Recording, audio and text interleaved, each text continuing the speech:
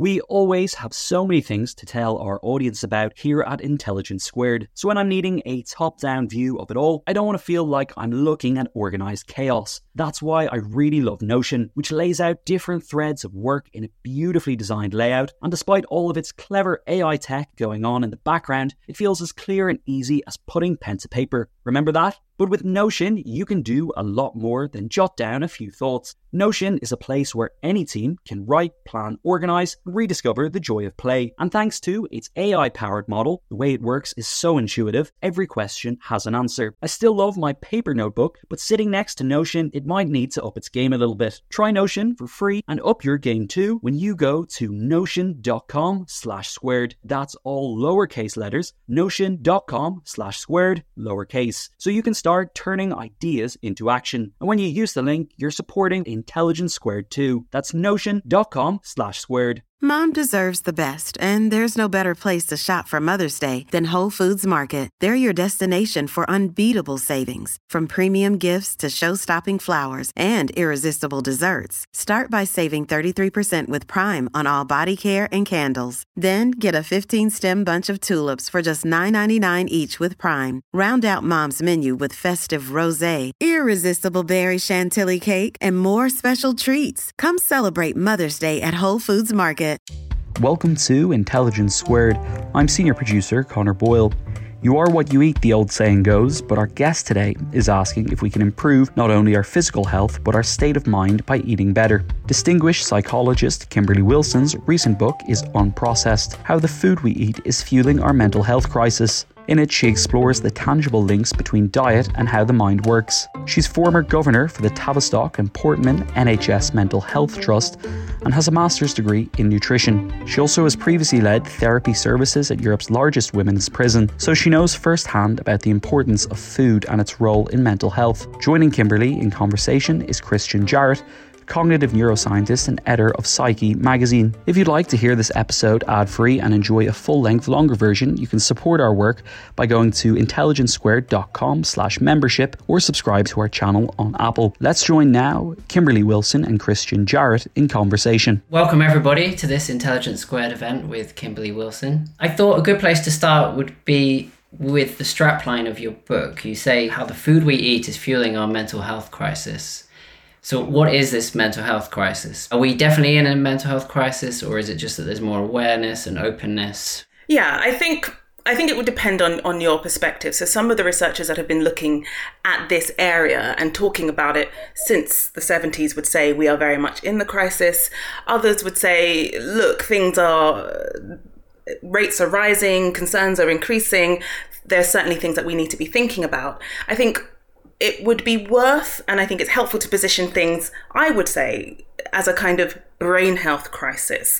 And I think within that context, under that umbrella, there really are a lot of things for us to be concerned about. So as a broad kind of lifespan issue, we have what we've been seeing for a few decades, which is a reversal in the Flynn effect, which we can certainly talk about. And then if we talk about the chronological risks and indicators, we're seeing a rise in neurodevelopmental disorders. Now, again, some of that might be down to better rates of recognition, but we also do see increased severity and increased levels in particular populations, which would indicate that there really is something going on. And this rise in neurodevelopmental disorders, whilst again it has lots of risk factors, we know that nutrition plays a role in the risk factors for conditions, for example, on the autism spectrum. So that would include things like maternal health factors. We know that diabetes, adiposity or obesity, hypertension are risk factors. In utero, nutrition is also a risk factor for these neurodevelopmental conditions. So things like insufficient folic acid, omega-3. We also know that preterm birth and low birth weight are risk factors, and they are, of course, nutritionally linked. We have a rise in disorders of inattention, and that has been experimentally linked to nutritional factors. And then, particularly in the UK, rates are growing across the globe, but in the UK, our leading cause of death is dementia, and we know that a healthy Mediterranean style diet has been demonstrated to be a protective factor against neurocognitive decline. And that's not the diet that most people are eating. So there's a role for nutritional factors in brain health. And if we think about mental health as an emergent property of brain health, then there's a role for nutritional factors. And I think what's important about them is that things like genetics are immutable. Risk factors like poverty take a long time to turn around. And what's important for us to understand about the role of nutrition is that where there is will, it's a risk factor and a determinant that is malleable and can be shifted pretty quickly if we get our act together. Okay, so there's a few problems on the increase there that you mentioned. The autism. You talked about attentional regulation, so ADHD. Let's zoom in on one shocking statistic in your book. So you did refer to it then. You said a reversal of the Flynn effect. So some of our listeners might not be aware. So the Flynn effect was this finding over decades, wasn't it, of gradually rising average IQ. Mm-hmm. You're saying that's actually started to go into reverse, has it, in some countries? Yeah, in particular in Western countries. So countries like Denmark, Australia, Germany, the average IQ scores have been in decline since at least the 90s. Some researchers put it a little bit further back than that. And certainly one research paper says that high scores in the UK have been decimated. And the thing about the Flynn effect is that, first of all, this has been a gradual ongoing increase essentially since records began, and IQ was first started to be researched over 100 years ago. And the increases have been attributed mainly to three factors. So one was a reduced exposure to neurotoxins and other chemicals, compounds, toxins in the environment that would damage either brain development or brain function. So kind of taking lead out of pipes and paints and things like that, reducing that kind of toxic burden and the impairment on neurodevelopment.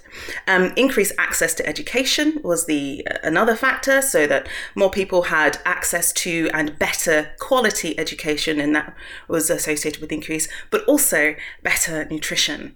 And there are some very well-known, kind of non-controversial associations between nutrition and IQ, one of those being iodine.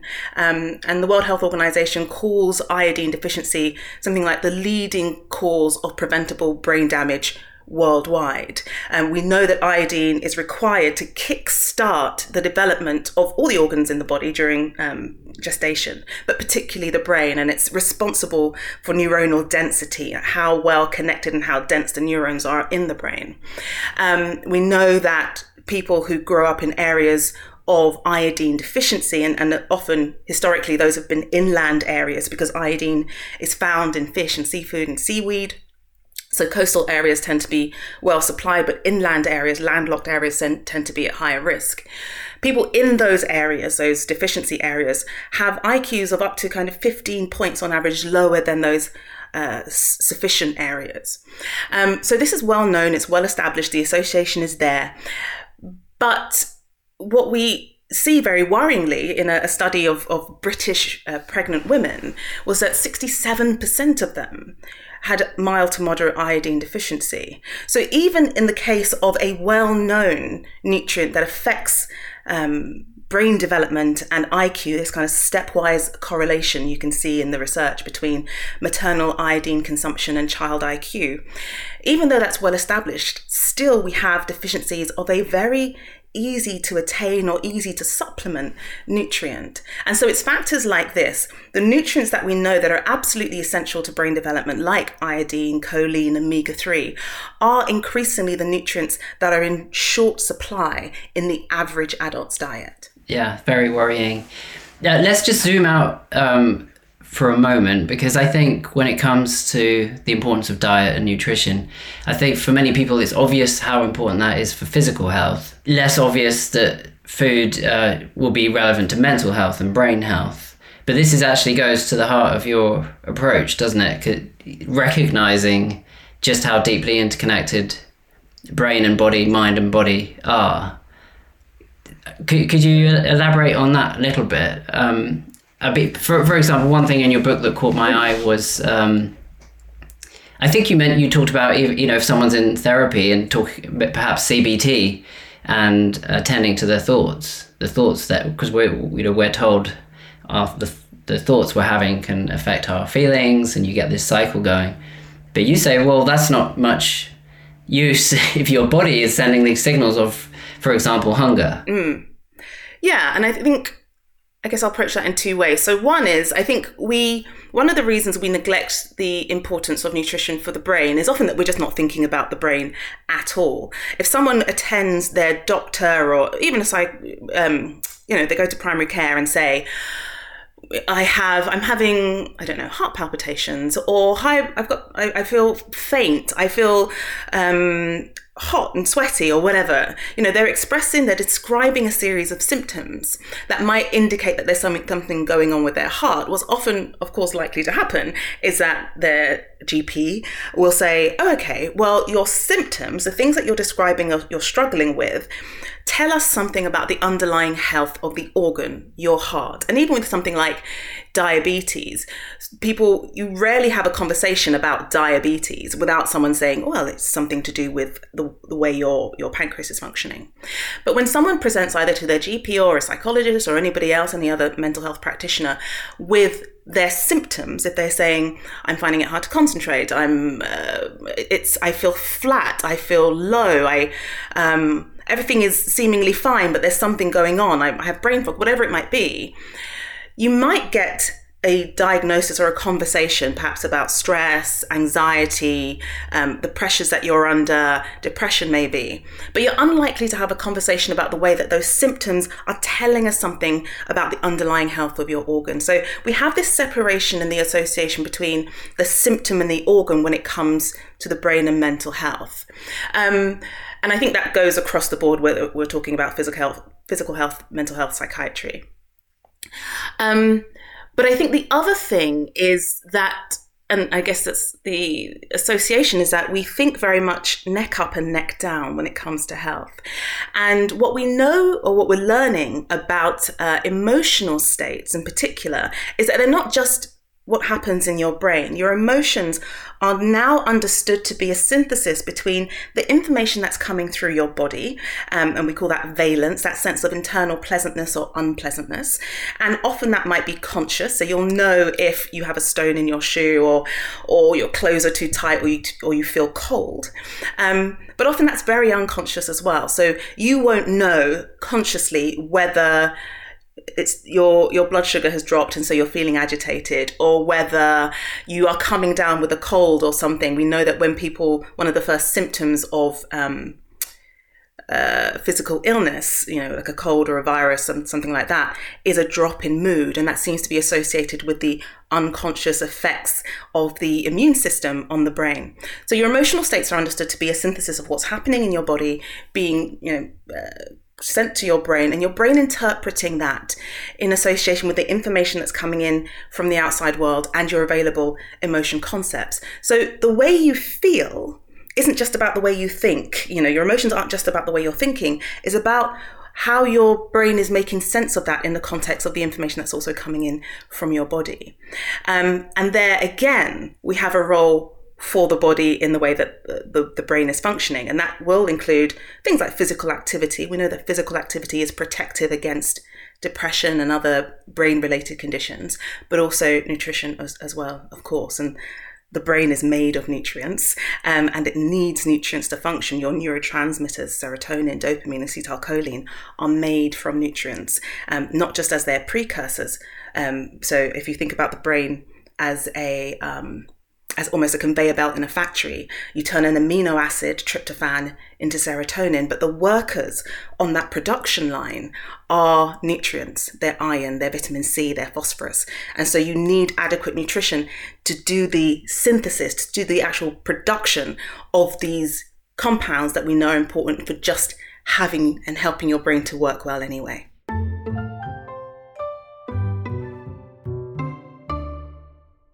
The events calendar is filling up here at Intelligence Squared, and to create each one, we obviously rely on some brilliant guests and onstage talent. But behind the scenes, there's also a producer, a production team, and the budget in the mix too. You've got to keep an eye on all of that stuff in one place. NetSuite is the #1 cloud financial system, bringing accounting, financial management, inventory, and HR into one platform, slashing manual tasks and errors. And you can cut the cost of maintaining multiple systems because it's super easy to get started. NetSuite exists in the cloud, you see, no hardware needed, so you're cutting IT costs too. That's why over 37,000 companies have already made the move. And now, by popular demand, NetSuite has extended its one-of-a-kind flexible financing program for a few more weeks. Head to netsuite.com/squared. That's netsuite.com/squared. netsuite.com/squared.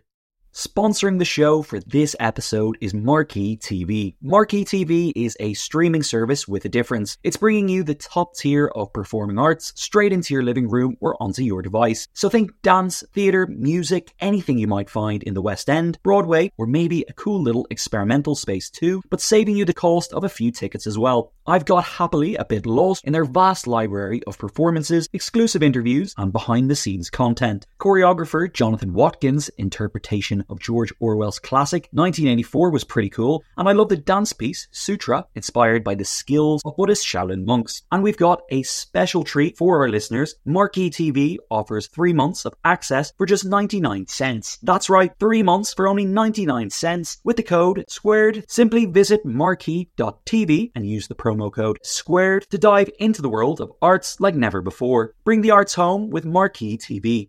Another day is here, and you're ready for it. What to wear? Check. Breakfast, lunch, and dinner? Check. Planning for what's next and how to save for it? That's where Bank of America can help. For your financial to-dos, Bank of America has experts ready to help get you closer to your goals. Get started at one of our local financial centers or 24/7 in our mobile banking app. Find a location near you at bankofamerica.com/talktous. What would you like the power to do? Mobile banking requires downloading the app and is only available for select devices. Message and data rates may apply. Bank of America NA, member FDIC.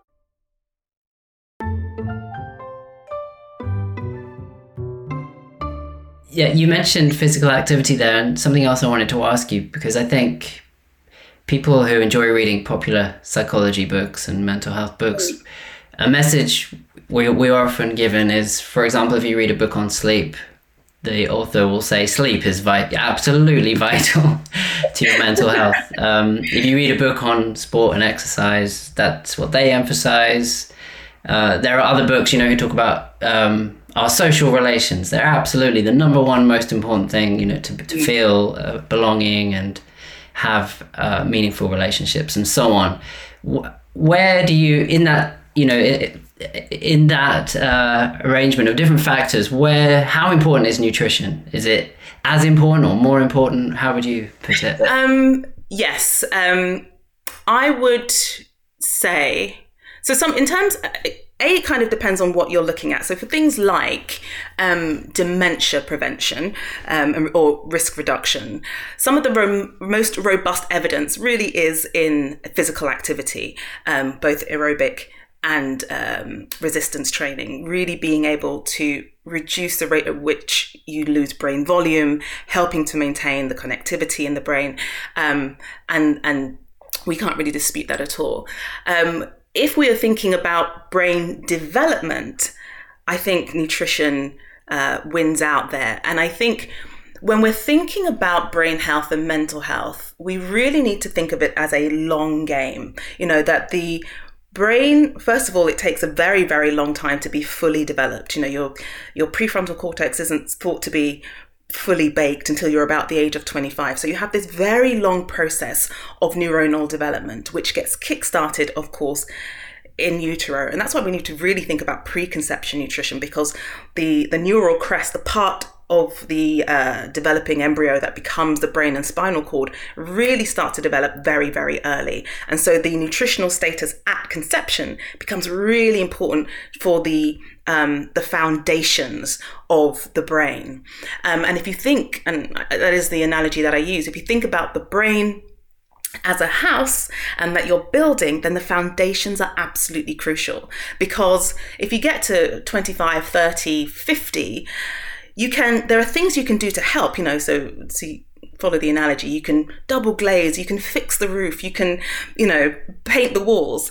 But if the foundations are fundamentally vulnerable, you are always going to have a vulnerability in the structure.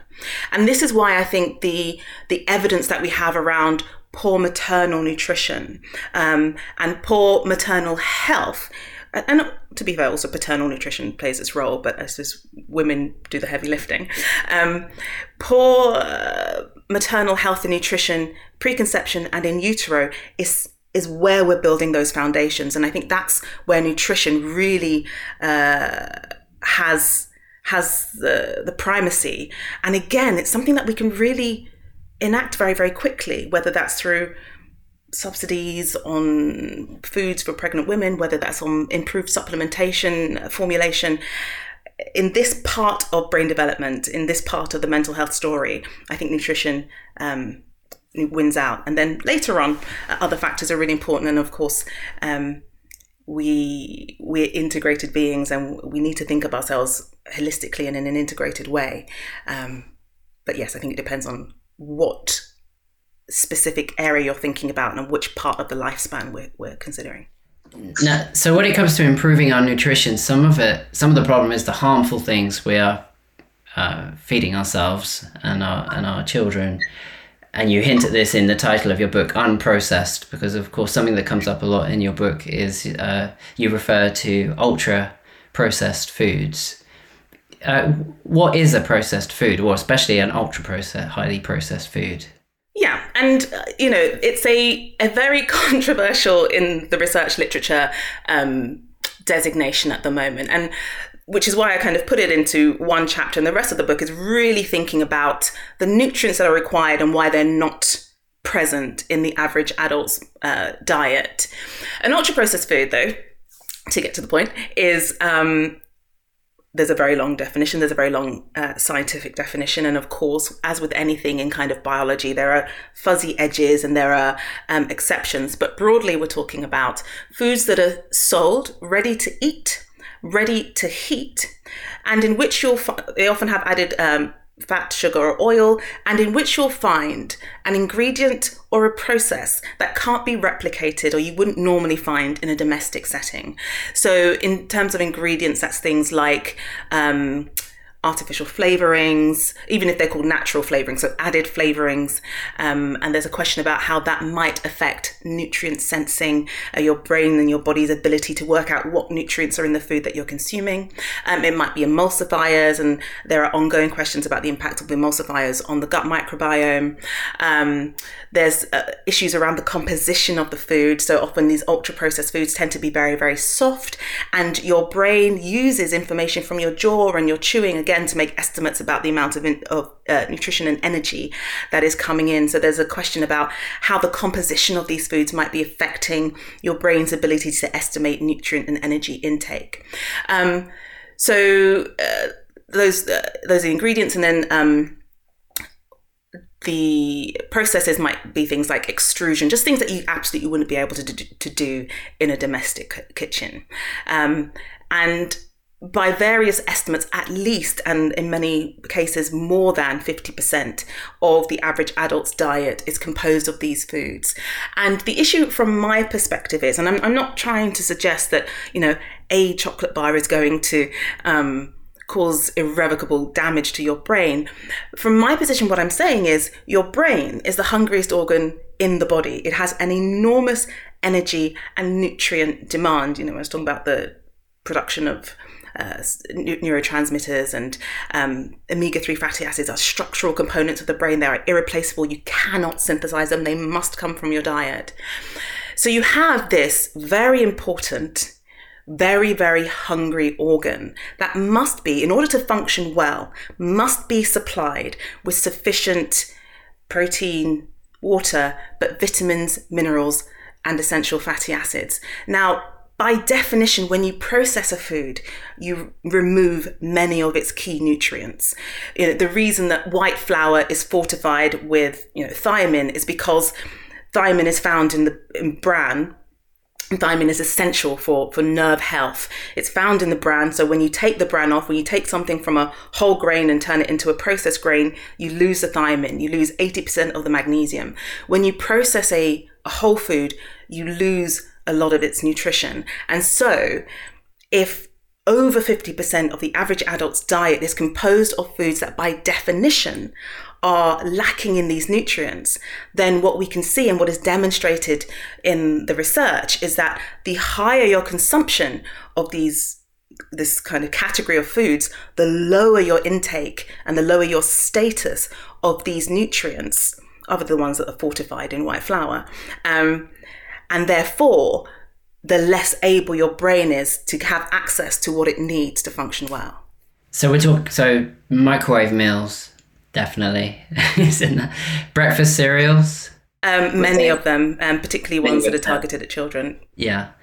So it's that kind of thing. What about, fruit juice? A carton of fruit juice, is that... So that would often... So a fruit juice would fall into the category of kind of processed or minimally processed. So if you've just taken a whole fruit and squeezed it. Fruit juice drinks, where it's, and I include an example in the book, where you have like 5 or 10% actual juice, and then it's sugar, sweetener, emulsifier, thickening, acidity regulators, that would be considered an ultra-processed product.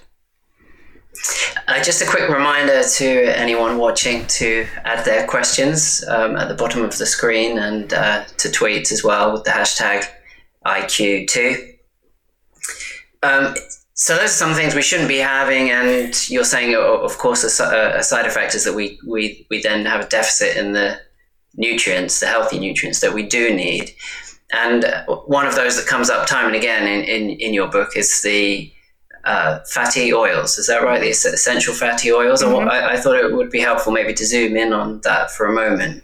So we get these from fish primarily, is that right? So really, and there are a few omega-3 fats, but really when we're thinking about the structure and function of the brain, two crop up really that are most important, one called EPA and DHA. So, DHA is docosahexaenoic acid, and DHA is the one that is the structural fat. So if you're thinking about your brain as a house, a good proportion of the bricks in that house are DHA. And it's considered an essential fat because your body cannot synthesize it. You must get it from the diet. Now, I guess strictly, we have the pathways to synthesize it, but they are very, very slow. They're very, very poor.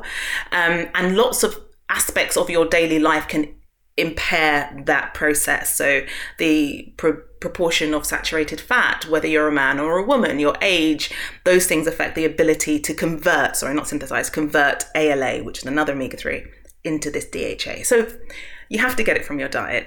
And it comes from, in most abundantly, oily fish and seafood.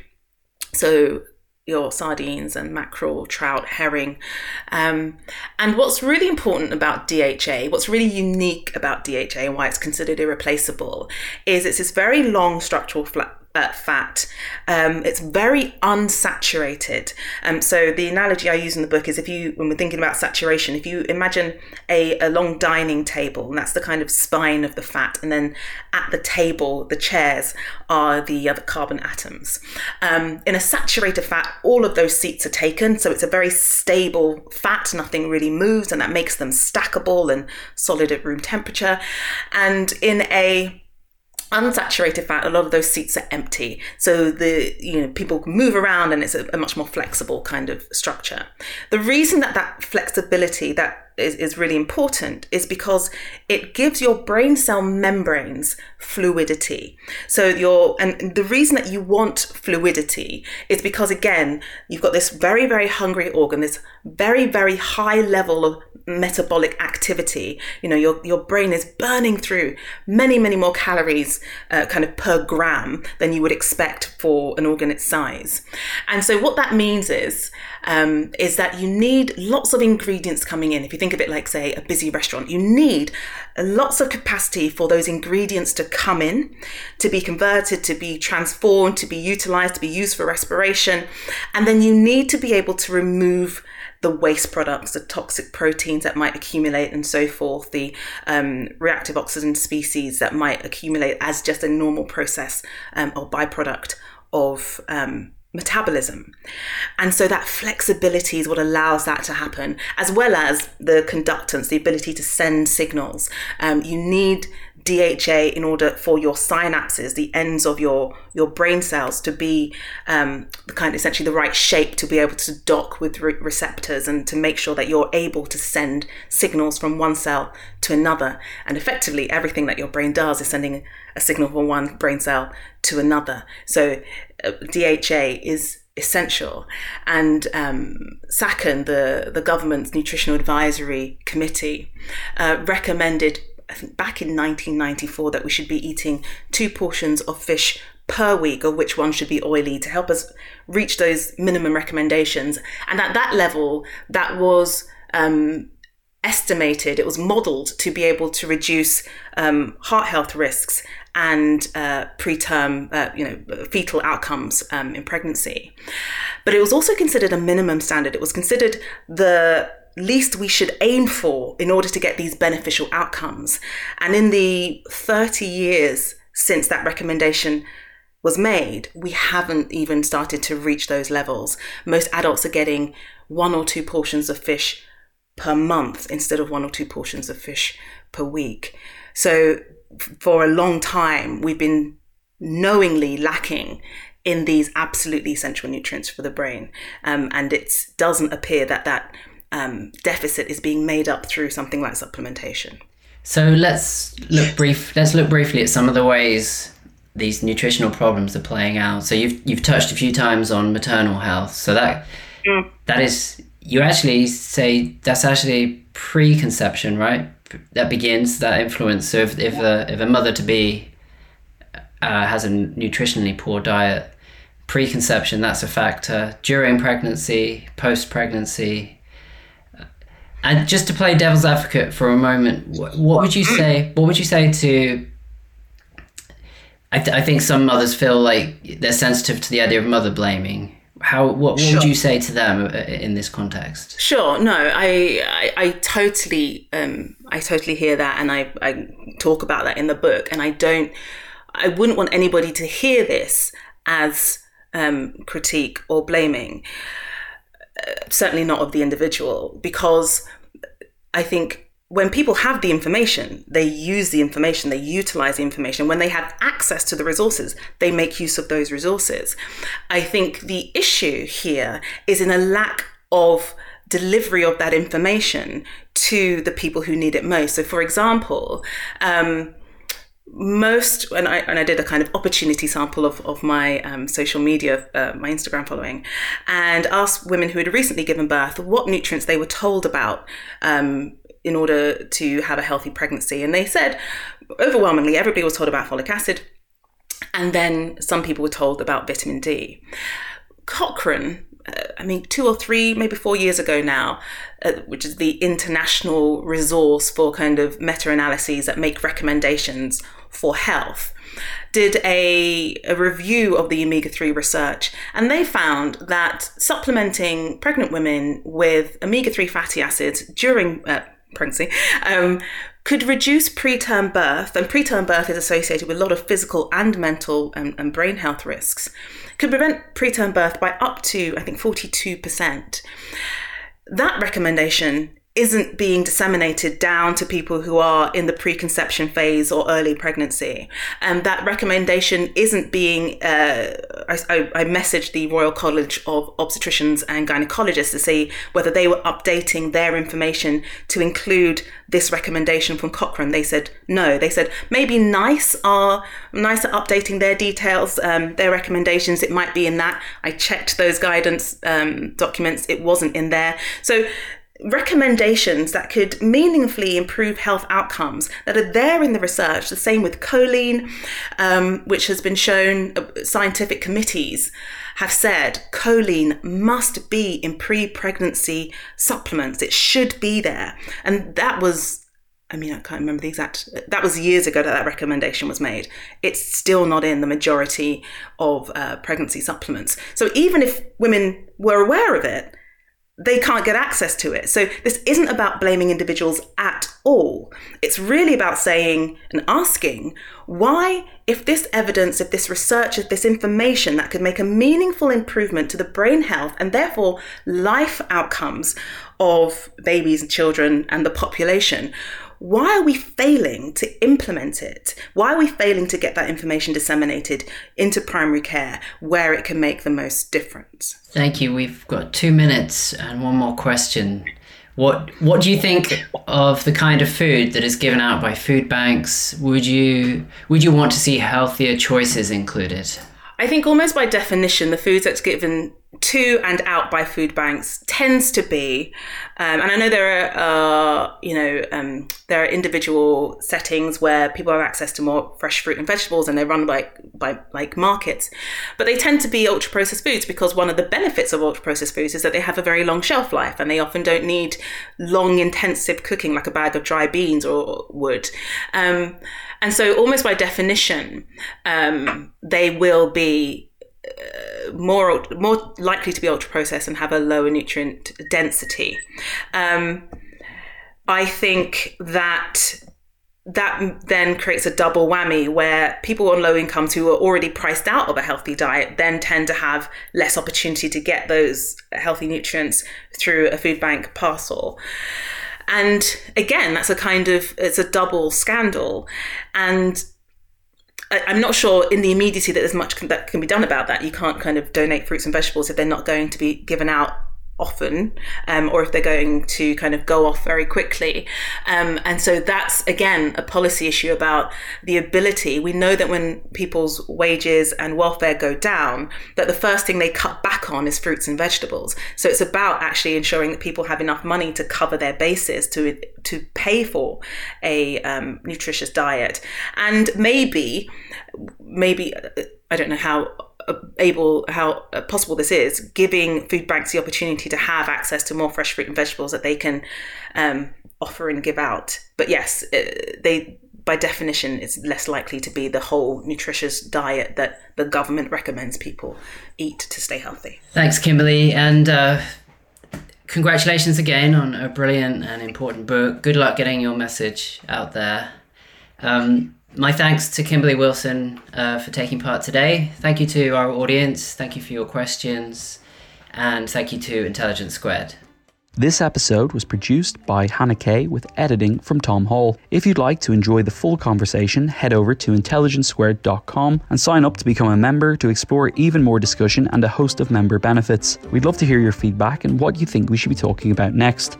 Send us an email or voice note with your thoughts to podcasts@intelligencesquared.com. And if you'd like to hear more, attend some of our live events, or peruse over 20 years of our back catalogue featuring some of the world's great minds, then head over to intelligencesquared.com.